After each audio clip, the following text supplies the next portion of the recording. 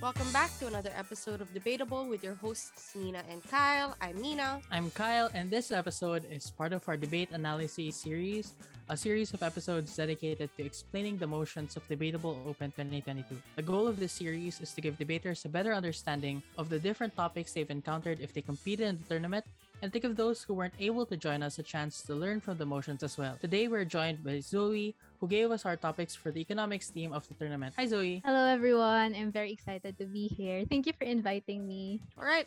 Before we begin, we'd like to ask you how you'd like to introduce yourself to those who might be listening or to those who are curious about what you do as well as why you like econ particularly. Oh, okay. So basically, I'm a management accounting major. So definitely, like one of my favorite course topics in college is economics. Being like a business major, economics is like a field that we touch constantly, and I definitely enjoyed it like probably much more than accounting. But secondly, I think that I really enjoy debating economic motions, as I think like this is probably the only time where I can intersect like the case studies, the lessons, the things that I learned like in my course at some debate rounds, and like use it to my advantage and win rounds, I guess. So yeah. Thanks for that. I guess to start things off, we wanted to ask what you think is very important to know about debating economics motions, especially for those that might be very intimidated by these topics overall, because it's one of those topics that, alongside international relations, I suppose, it's one of those things that a lot of debaters go like, I'm not really good at that. I want to avoid those motions, or I want to pray that if there is an econ motion, I at least know something about it. Yeah. I think that at some point, debating economics, I think like especially for new debaters, economics cannot like exclusively exist in a specific round under the theme or the banner of economics. I think that it can apply in different themes and contexts, and it can be applied through arguments like impacts, extensions, or even like the strategy as to how you approach debate. So like simple concepts of like economics like incentives, costs and benefits, trade-offs are already an application of like economics in a debate round. But secondly, economics like is a broad discipline and can intersect many disciplines. It can cover health, gender, labor, environment, and even education. But I think like generally, siguro like one of the main observations I had, this also like goes to my organization. The reason because like they get intimidated probably stems from the initial fear that the motions, especially econ motions, might be requiring like numerical data or unfamiliar economic theories or like jargons that are own education or their own like specialty or didn't teach them at all. So I think like it's important to remember that economics can cover a lot, and like the general things that we do in a debate round like comparatives or like cost benefits are also like an application of like economics already in rounds. So, given your background with econ, I can understand why these would be fun concepts. So, what's your approach though when you're from an AgCore perspective or a motion contributor perspective? I really want it to be novice friendly as much as possible, which means making it less intimidating, especially to those who already feel intimidated by economics like motions. But also, I wanted to make sure that the motion set are highly relevant today, so teams can have so much room to give new examples and context.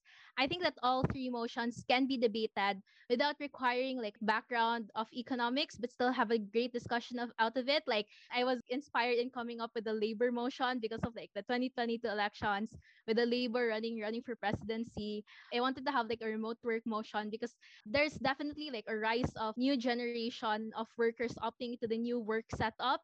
And I wanted to see like how teams would debate like this particular new phenomenon. And for the last motion, I think that it's a motion that relates like the SMEs, yeah, the SMEs and the unveiling of large corporations. I think it's a motion that relates to the current state of our economy today, specifically like the first year of the pandemic. On to the first motion. This House believes that labor unions in developing countries should prioritize pursuing legislative reforms as opposed to direct negotiations with companies in the goal of achieving workers' rights.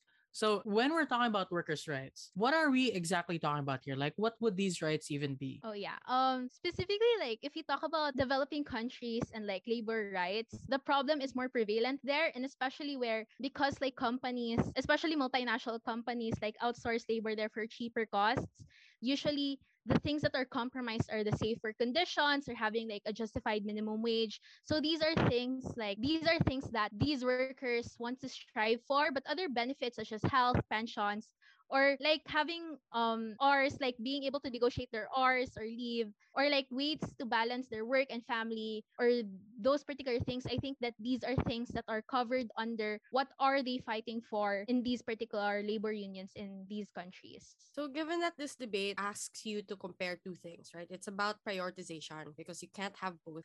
How would pursuing legislative reforms necessarily hurt negotiations with employers and vice versa? Yeah, I think that because of like this particular question, it requires teams to directly take the trade off and like characterize what does pursuing legislative reforms look like, and also what does pursuing direct negotiations. And I think for pursuing legislative reforms, it's external in nature. So I think that teams can usually like characterize this by saying that it's basically pouring all your resources through protests, through through like electing leaders that represent your interests, or you can even like try to gain mass traction for people to pressure your own governments.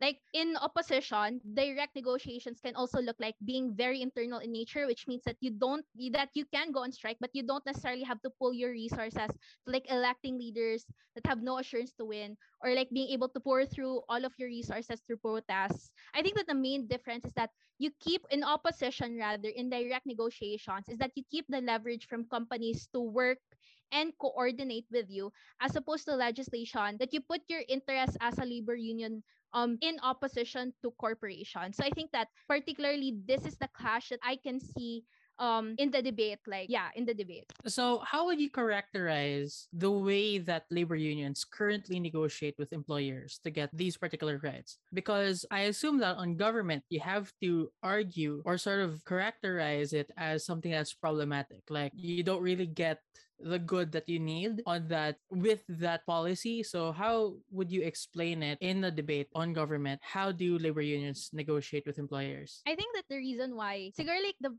main strategy of like painting out that negotiations don't necessarily work is that ultimately something has to give. So I think like number one, you can probably argue that corporations often keep like promises on the short term and then reverse decisions when the spotlight isn't on them. So like this is already like, if you take a look at the historical analysis of like probably greenwashing or being like very performative. So I think like that can be like a short-term impact that's like very harmful if you opt into negotiations.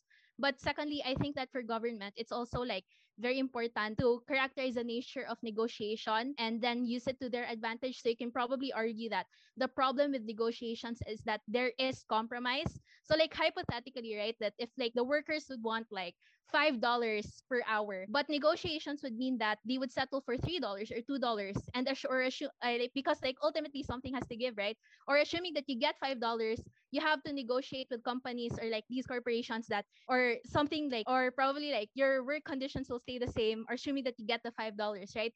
So I think like in general, negotiations, something has to give, and that trade-off will always come at the cost of your workers suffering, even if like there's some sort of like short-term win, because again there is like a power imbalance between the worker and the company, and negotiations will ultimately have to compromise the principles that you're trying to fight for as a labor union. So it's interesting that you mentioned power imbalances because I think that's a big chunk of this debate. So I wanted to ask how exactly employers interfere or exert their power over labor unions in the creation of collective bargaining agreements. I think that the how corporations like leverage their power is that they take advantage of like the desperation of of like the workers themselves, or even like the governments in these particular developing states. So they use a lot of their capital in making sure that that like a lot of the clamors made by their people are silenced, or more often than not, they usually shell out a lot of money to be able to hide like siguro like a lot of like the controversies that surround it. But secondly, they can use it as a leverage by simply just saying that, oh, if you're going to like opt for $5, $3 win or a negotiation or like meeting halfway is already probably a win. So ultimately the desperate workers, or like these workers who are already like trying to survive, will still try to bite in the $3, if that makes sense. So basically, like the power imbalance exists in a way that these particular corporations will try as much as possible to still basically like save money, or like basically get away with the things that these particular labor unions are trying to fight for. Okay, so that does make sense. But my next question would be, what would the benefit be? Like, what would the benefit be if unions pursued changes on the legislative level that you necessarily wouldn't get from collective bargaining? Like, what's the trade off here? Yeah, I think that siguro like for government, it's very strategic for government to concede from the get-go that legislative reforms can be a bit longer, because again, it's external. You go through many processes, like probably electing leaders, or like even trying to get mass traction if it's like we're functioning under a democratic state. But I think that the main burden of government is to prove why, even if it's longer, it's worth the trade-off, and prove why direct negotiations are going to be unsustainable. So I think for government to be able to try to argue this is to firstly probably prove the principle behind legislative reforms, is that you need to be able to pursue legislative reforms because it pushes for like accountability, because it's the law, right? It pushes for accountability for corporations in cases that is for in cases that they won't exploit again. And you can prove the incentive for governments to change legislation, because like again, they have the incentive to hear the voices of their people, because their country is usually high dependent on the workers. So if you take a look at the countries like Bangladesh, wherein like a lot of like the big chunk of like their economy is dependent upon like textiles and being able to like manufacture clothes. So like there's a natural incentive for governments to be able to like hear the voices of their people in cases if there is traction, because their economy is so dependent on these particular industries. But secondly, in principle, this is something that they cannot compromise at the end of the day. So I think that the reason why, even if like outside of the possible outcome that legislation won't succeed, I think like the principle of being able to protect that no, it's being able to protect the principle of siguro protecting your workers, even if like there's no assurances of winning, because again, this is something that is inherent to what they deserve as workers. So I think like the principle is there, but also like being able to assure that there are no instances of exploitation that will happen in cases that these particular corporations will like reverse their decisions. So, on the other hand, though, for opposition, what are the problems that you might face if you prioritize legislative reforms? Because based on the arguments you gave for Gov, it seems like a pretty good deal for them. For opposition, obviously, like the main burden for opposition is to prove like why negotiations are still in the best interest of these workers. Siguro strategic characterization for this is that like inherently siguro like the resources of these workers are very limited. Like there's a power imbalance. Like you can use the same characterizations by government that there's a power imbalance, which means that they need to be able to be they need to allocate their resources as strategic as much as possible. So you can argue this by saying like negotiations is better because at least there is an assurance. Because if you take a look at government side, a lot of their cases is highly dependent on your leader succeeding or being able to like penetrate like the legislative branch, right? So I think like given that your resources are really low and that probably like these particular developing countries are very corrupt, which means that there's a lot of like popularity politics, or like those people who are in power are far more likely to be like the elites who are benefiting from like the corporations, right? So you can probably argue that like legislation is highly dependent on your leader succeeding, and because of like the nature of developing countries, it probably won't, or it will less likely succeed. And because like you invested so much of your resources towards like external means of like pursuing legislative reforms, you're probably going you can argue that your resources is going to be like at a sunk cost. And like you can further analyze this by saying like who gets affected. The people who are far more likely to be affected, especially now that your resources will now be at sunk cost rather, will be your workers, because now you have exhausted the only capital you exhausted the only capital you have for legislation, which should have been enough to raise some leverage for your companies. So like you can even like try to get the example of like government about like the $3 hypothetical. Like having a $3 negotiation is better than having none at all, because even if you get the $5, even if you like try to strive for the $5, I think like because of like the nature of developing countries, it's very less likely for these particular leaders to succeed. So now you don't have necessarily resources.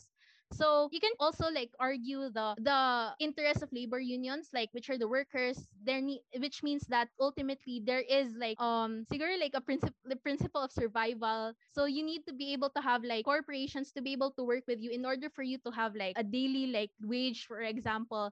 And that's not going to happen if you follow opposition, because government rather, because then again you're going to be treated, you're in government side, you can probably argue that your workers, if the workers on government side might be treated as a liability, because like they are fighting against the interests of the corporations, as opposed to like opposition, you can still be seen as an asset by the company, therefore corporations have the incentive to still be nice with you, if that makes sense, or like cooperate with you. So yeah. I guess for opposition, since we're talking about labor unions, typically what they do is they have the union negotiate with the employer to create collective bargaining agreements between the union and the employer, and that would apply for all the workers there. Like it will set these are the benefits that you would get, etc., etc. So I guess now the question would be, since that's what you're trading off, like you're getting these better laws in order to not have collective bargaining agreements anymore. On opposition, I guess the question would be, could those bargaining agreements actually be more beneficial to workers compared to labor standard laws that you would get on government side? I think like realistically, I think that you can probably attack the process of legislation and prove like that's something that is not it's not like strategic at all in terms of resources. So I think for collective bargaining, at least you're still able to get some benefits out of it, and that's more likely to be attainable as opposed to like literally changing the system for legislative reforms. Is there any special nuance you can find for developing countries? So this was a phrase that I'm sure had intention in the motion. So what could teams get from this particular phrase, and what nuances can they add for their debate? Okay, so first, especially in the context of like developing countries, the problem is more prevalent there. So they can use like examples or like historical analysis of like labor unions fighting in these particular countries, and like analyze if whether or not they have succeeded, or what they have I like or like what they did what they succeeded, and what are the things that they did that led them to fail. So I think that these are things that teams can definitely use in the debate rounds. So, all of that being said, right, what extensions outside of the ones you've already discussed can you recommend or can you think of right now? I think what I already discussed was like probably a good discussion already sa principle and pragmatics, and I think like generally that's what I think that the debate can revolve around. Siguro like in terms of extension, I think it's up to the teams to siguro like how they would want to extend it, pero I think like that's the main clash talaga sa debate nga na I'm looking forward to hearing. All right, thank you so much. So that concludes the first motion. So if you're a team that debated this first motion, hopefully that gave you insights on what you could have run and done better. So we're now gonna move on to the second motion, and this one comes with an info slide. So I'll just read the full thing. So the info slide says that a white collar worker is a person who performs professional desk, managerial, or administrative work. So white collar work may be performed in an office or other administrative setting, and white collar workers include but are not limited to paths related to government, consulting, academia, accountancy, and business and executive management. So motion 2 reads, therefore, assuming feasibility, this house, as a white collar worker, would give up their work benefits and privileges, e.g., health insurance, paid leaves, salary increases, etc., in exchange for permanent remote work. So what I want to ask about this, because it's a really interesting motion, is that given that the motion talks about white collar workers specifically, what would you say is the nuance of these actors? Like, why did you want them to be the main stakeholder in this debate? Okay, so the reason for like their main stakeholder being like the white collar worker is that the trend of like remote work right now is specifically towards the white collar industry, like tech, management consulting, finance, or what have you. And I guess like it's because a lot of their work revolves around like office lang. It's like the laptop, being able to like basically like all of the functions can be done through like virtual setting. And I don't think like blue collared workers, or like construction workers, or like those workers that require physical appearances are included, because obviously they cannot do like permanent remote work. So yeah, I also think that this is interesting because there's a lot of discussion that revolves around like people in these particular industries trying to choose like the permanent remote work setting right now, because a lot of like tech companies or management companies offer these setups right now, because like again because like the pandemic has changed the way we, after the pandemic rather, it has changed like how we perceive work. So yeah, I think like it's an interesting discussion as to how, like in the lens of a white collar worker, then it's a good, I think like it's a very great exchange rather, if whether or not like the work life balance or being able to like benefit your career or what have you. Okay, I guess the next question now would be, what are these benefits, these privileges to begin with? Like, why are they given? And what does this actually say about the obligations of the employer to their employees? So benefits are like, I think this is also crucial for especially government to be able to characterize this. So I think that in principle, or in like basic definition, benefits are like perks offered by like companies in addition to salary. So the most common benefits that you can see in like workplace settings are like medical insurances, disability, or like life insurances. This can also like be retirement benefits, paid time off, or like any other fringe benefits like salary increase or what have you. But I think that also the nature of benefits are very valuable, because if you take a look at like, let's say, medical insurance can cost like thousands of pesos a month, and it serves as like one of the deciding factors of like workers entering into a certain job, because like your salary can like only reach so much, right? So I think that benefits can make the package, or like the worker employment benefits, really be very good in terms of being able to persuade people to enter in your company. So given that, right, if you mentioned that they're good to have for a fuller package of employment per se, what would you argue is the principal justification, therefore, for being able to exchange these benefits for remote work in the first place? Like, is it commensurate? Everything you're getting and remote work, would you equate them to be the same? Or at least how would government paint that? So I think for sa first step talaga, I think that there needs to be a characterization, or like a clear setup of what are the interests of this particular white collar worker. And I think that there needs to be an important clarification that on government side, assuming that they opt into remote work, I think that there needs to be like a clear characterization that opposition must also like must accept that the worker earns enough to get by even if they opt into permanent remote work. So I don't think like a reasonable opposition would say that they're going to like probably starve into death. So like I think that there needs to be like there needs to be like a fair clarification of how much this worker probably earns, and this particular worker has is going to earn money enough to get by even in the permanent remote work. So but secondly, there needs to be like there needs to be a discussion in the interest of the white collar workers. So it can be like the lifestyle. Given that this is a work debate, the worker has to analyze the trade-offs and consequences on what kind of lifestyle that they want to pursue. Or retirement, like after they work, what are their goals? Or it could be attaining work-life balance. And I think for government, there needs to be like the main burden of government is to prove like why permanent work is like the way to go. So for government, I think that the general case line for government is to argue like the work-life balance or the lifestyle that the permanent remote work can give, that can be offered. So basically, if you take a look at the white collar industry, like it's very demanding, or it's very like competitive, and can like really tire you out. So I think that because of like the permanent remote setting, it can give more autonomy for that person to enjoy their life. So like basically, if you take a look at the comparative, kasi like if they do opt into like physical work, like on 9 to 5, they work 9 to 5, they have to wake up early, they have to commute, they have to like work and probably go overtime and go home. They're probably tired, you're burnt out, and it's not going to be very helpful for their person. Or assuming they have a family, like you don't have any friends aside from your workmates. So basically, those are the things that that drag the quality of life of the person down. So I think that even if you can see that you don't have salary increase or like health insurance or paid leaves, but I think that on comparative, government can argue that you better your quality of life, because if you take a look at a lot of the benefits coming from opposition, all of these benefits are monetary based.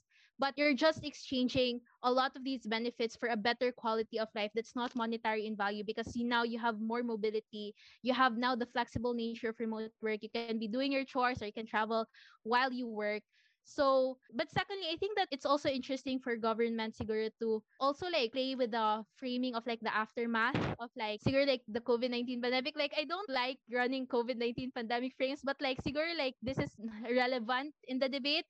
Like because of like the aftermath of the pandemic, it really changed how we perceived work and productivity, or like being able to live such uncertain times and everything is like so unpredictable. It's just justified to just not be on your office desk and being away with your loved ones and your passions, and you can basically enjoy your life but what at the same time earning. So basically like government can go to the principle that you are more than your work and that you're able to enjoy your life better on government. So that's for government. My question is, what would the alternative be for opposition?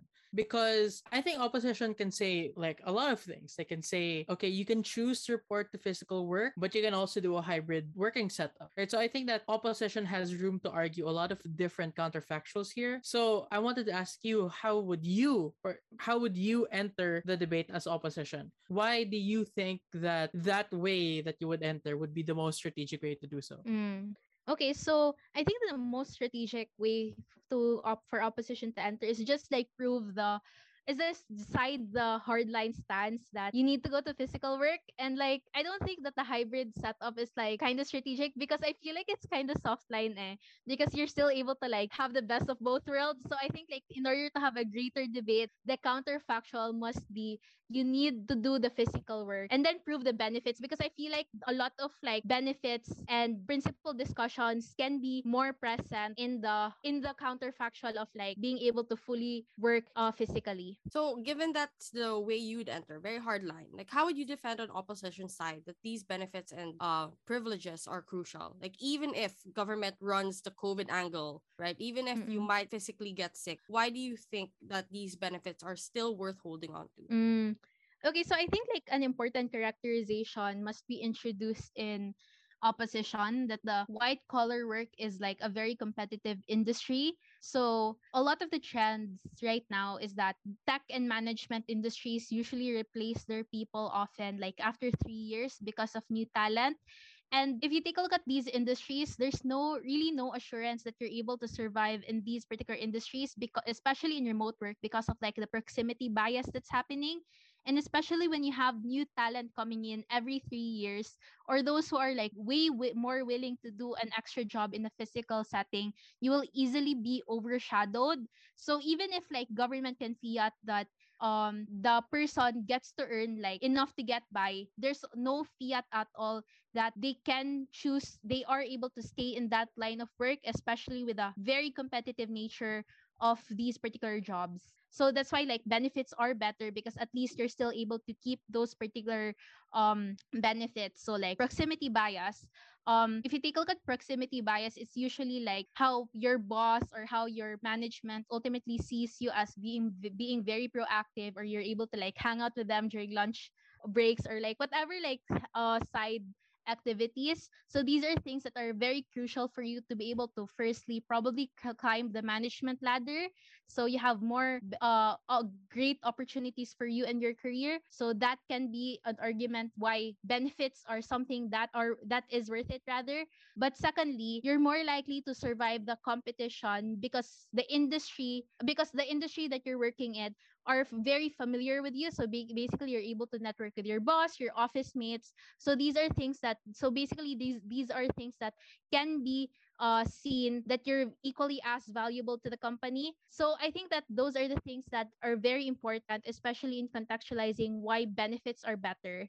Also I think that because of like the highly competitive nature of like white collar industries, and if like governments wants to argue like the aftermath of the COVID-19 pandemic, I think you can use that to your advantage as opposition, that because you're able to keep your job, you're able to likely adapt to the market economy. Because like if you take a look at like the recession, like very volatile yung economy. So basically if you don't have like any salary increase, there will be stagnant pay. So you're far more likely to be affected with the inflation or like the recession. So especially like if you argue right now that times are so uncertain that you need to be able to survive, so you need to be able to keep those benefits as much as possible, like healthcare, security. These are things that are super expensive that if you ever pay by yourself, your personal expenses will be much higher, therefore compromising probably your leisure, your passions, or etc. I guess at the end of the day, I think what we can conclude from this is the ideal world would give people the option to keep working from home, but still have a lot of these work benefits as well. That being said, I think we can move on to the next and final motion for this motion set, which is about micro, small, and medium enterprises. The motion reads: in times of economic recession, this House believes that developing countries should prioritize the development of local MSMEs. Again, so those are micro, small, medium enterprises, as opposed to bailing out large scale multinational corporations. So, this is another motion about developing countries, prioritization, but this time there's another layer added to it, which is the fact that it's an economic recession. How would you generally characterize what an economic recession is or is like for a debate like this? Is there anything that government or opposition might want to emphasize as a part of their strategy? Mm.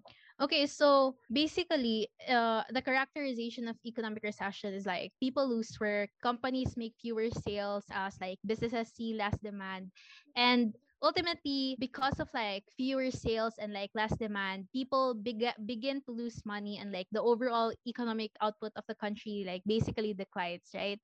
So I think that with that being said, and with that characterization, the debate then should be about where they are likely to recover from that economic recession. So for government is to prove why the development of local MSMEs like or is better, and for opposition prove why bailing out large multinational corporations is like better off in like being able to get out of that economic recession or at least survive in that particular state. So it's about different strategies. And there are two different policies that are here. It's developing MSMEs and bailouts for large multinational corporations. How would you define or explain how each of those policies work, especially for our younger debaters that might be very confused about topics like this? I see. So basically, for government, I think the first step for government is to be able to characterize who are these MSMEs. So basically, these are your local small convenience stores, your local restaurants, cafes, or etc. And usually, these and like basically in definition by definition rather, the MSMEs are like literally the backbone of every economy. Like an example here is in the Philippines, like I did some like research from this, like in the Philippines, like last 2020, like 99.6% of the nearly million businesses that exist here in the Philippines are MSMEs, and the rest are large enterprises. So because like because that they constitute like literally nearly 100%, they are the economic lifeblood of countries, and the employment rates, or like the improvement like of the economic the overall economic environment of the state or because of like MSMEs. And usually how MSMEs work is that they have very limited cash flow. So what money comes in usually goes out immediately. So usually in times of recession, businesses have to opt into financing to survive or at least operate. And in times of recession, the effect is always great that there's going to be unemployment, there are people going to be laid off, or like businesses will close down. So I think that the policy or like how government should be able to characterize this is that being able to prioritize the development of local MSMEs, it can happen in like three areas. The government can prioritize by like supporting sales or preventing the depletion of the money or the working capital of SMEs, or being able to enhance their access to liquidity or like money, or being able to help SMEs to maintain their investment level, so therefore they have other like friendlier options like the government to be able to finance their operations. So that's for government in terms of setup. For opposition, on the other hand, for opposition, they need to be able to characterize what bailing out means for the government. So basically, bailing out means the government gives financial support to rescue a company that is in financial trouble and possibly at risk for bankruptcy. So ultimately, bailing out only arises when there are industries that are crucial to the overall economy, and therefore the government must intervene. So like basically a relevant example of this is like it's not a developing country, but I think like this is very this is like a clear example of how like bailing out works. an example of this, like in the US, like after the 9/11 attack, the airline industry was so affected that the government had to bail them out like $18.6 billion. So basically, the goal of bailing out is to always maintain regulation and the overall market of the economy, and to avoid the further collapse of the financial system. I think also, for additional context for opposition, when governments do bailouts, there will always be something in exchange. So the government does two things. Firstly, it can be like higher regulation and oversight of the company, but or secondly,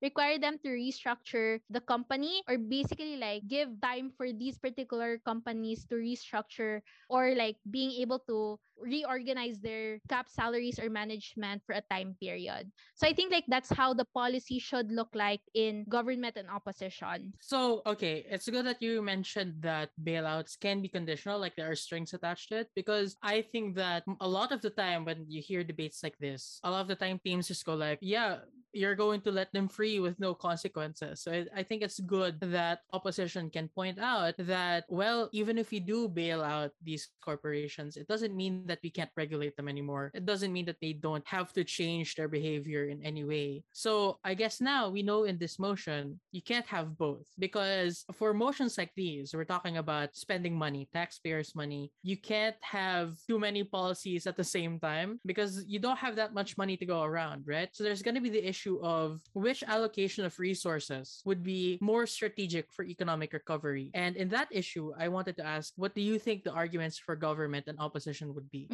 Okay, I think for government, like being able to prioritize MSMEs, I think one of the major arguments that they can provide is that because of like how MSMEs are the backbone of the states, like literally they are the 99 point something percent of like the overall economy. So there is a need to prioritize them, because like if you take a look at the nature of MSMEs, it's already difficult for them to downsize as they are already small to begin with. So an economic recession, rather, if you're going to assume that they're going to downsize even more, I think like that's sometimes impossible, to the brink that they have to close down. But secondly, they're individually less diversified in their economic activities, which means that they already have like a weak financial structure, they have low capitalization, or like whatever money comes in usually comes out immediately. So therefore, if there are less demand from individuals, it's usually very hard for them to be able to sustain their companies, because like they have lower or no credit rating, or they are heavily dependent rather on credit, that they have fewer financing options. So given like, I think for the general strategy, or for or the greater principle for government, rather, because they are so big, or that they consist like the majority of the economy, and that this is like on an era rather of like an economic recession, there is urgency and vulnerability to MSMEs. Therefore, there is a need to prioritize them to be able to like rebuild back the economy. And I also think that the counter should be important, that if you take a look at like large corporations, like in comparison with MSMEs, large corporations usually have like very great working capital. So if you take a look at in the context of like economic recessions, they are far more likely to survive recessions, because like they have greater credit, they have like greater capital to begin with. So I think that's like the greater principle for government. As opposed to opposition, I think the strategy for opposition is that the context is that we are already in an economic recession. So everything is in shambles and everything is like very vulnerable.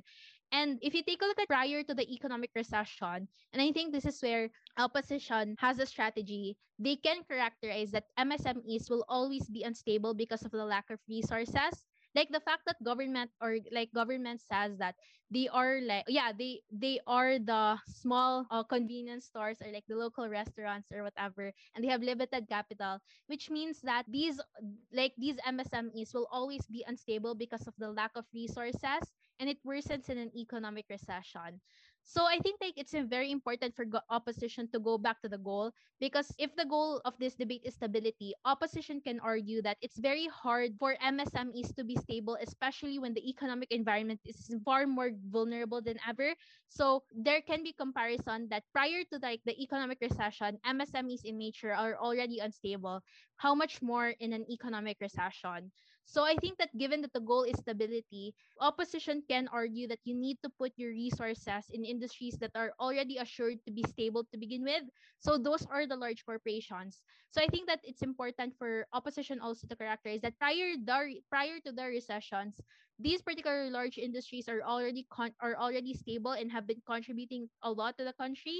So I think that the greater principle, or like the greater like strategy rather, for opposition is to argue the process of reviving economies, like investing in SMEs is important, but that's not the priority right now. All right, thank you so much for those arguments as well as an insight on how MSMEs work, how bailouts work, and things like that. So I think useful information, especially for other debates, because these are topics we encounter all of the time. So thanks as well for all the three motions. So before we end, though, we have one final question.